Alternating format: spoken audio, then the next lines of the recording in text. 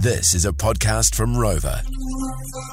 The Breakfast Club Podcast. With Lana, Gary and Adam. More. So I went to Tauranga over the weekend. Beautiful. Nice and sunny, nice and warm, nice and balmy. That was good. I went there because I was meeting up with my nieces, who are our flower girls for our wedding in 11 days. Oh, wow. And so we've been waiting as brides for ages to get married, but those girls have been waiting for what would seem like a lifetime to be flower girls. Oh, they must be so excited. We asked them to be flower girls back in, I think it was like 2018, early 2019.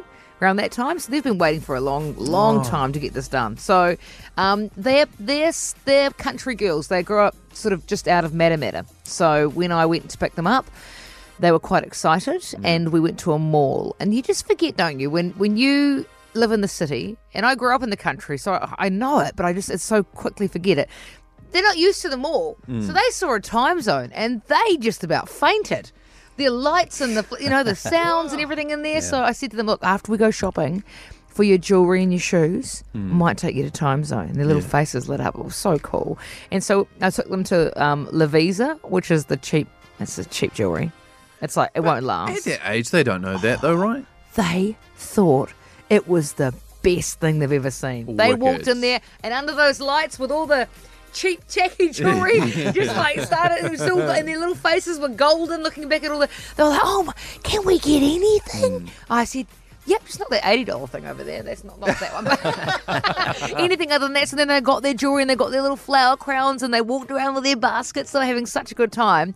And then we said, okay, look, now you're going to go get shoes. And I said, and we're going to go to Kmart. They're like, Kmart. I was like, oh my God, this is so much easier than bridesmaids. So then we took them to Kmart and they got the wee shoes, and they just thought they were the best things ever. Yeah. And then we put all the combos together with the dress that they've got and everything. Oh. And they were just like, oh my gosh, this is so cool. I said, well, now we've done that, girls, now we can go to Time Zone.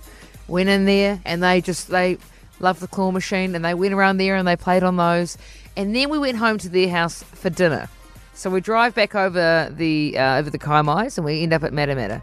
And so they're on a dairy farm there. And so Dad was cooking us some dinner. I was like, great, steak and 3 veg, brilliant. And then all of a sudden, we're sitting at the table, and all of a sudden my sister's husband says, oh, you guys don't mind loud noises, eh? And we're like, no. And he pushes the chair out from the table and he runs through the house. Yeah. And all the kids are like, oh, Dad. And then I hear a shotgun go off. And he had to shoot a bird that was making a nest in his tractor. I was like, no wonder these kids are amazed by Time Zone. This is like another world, bro. Like, wow. So, yeah. And the next thing you know, I see this, like about an hour later, my little nephew runs in the door and he's holding the dead bird. Wow. And he's like, here it is, I found it, Dad. I'm like, oh my God.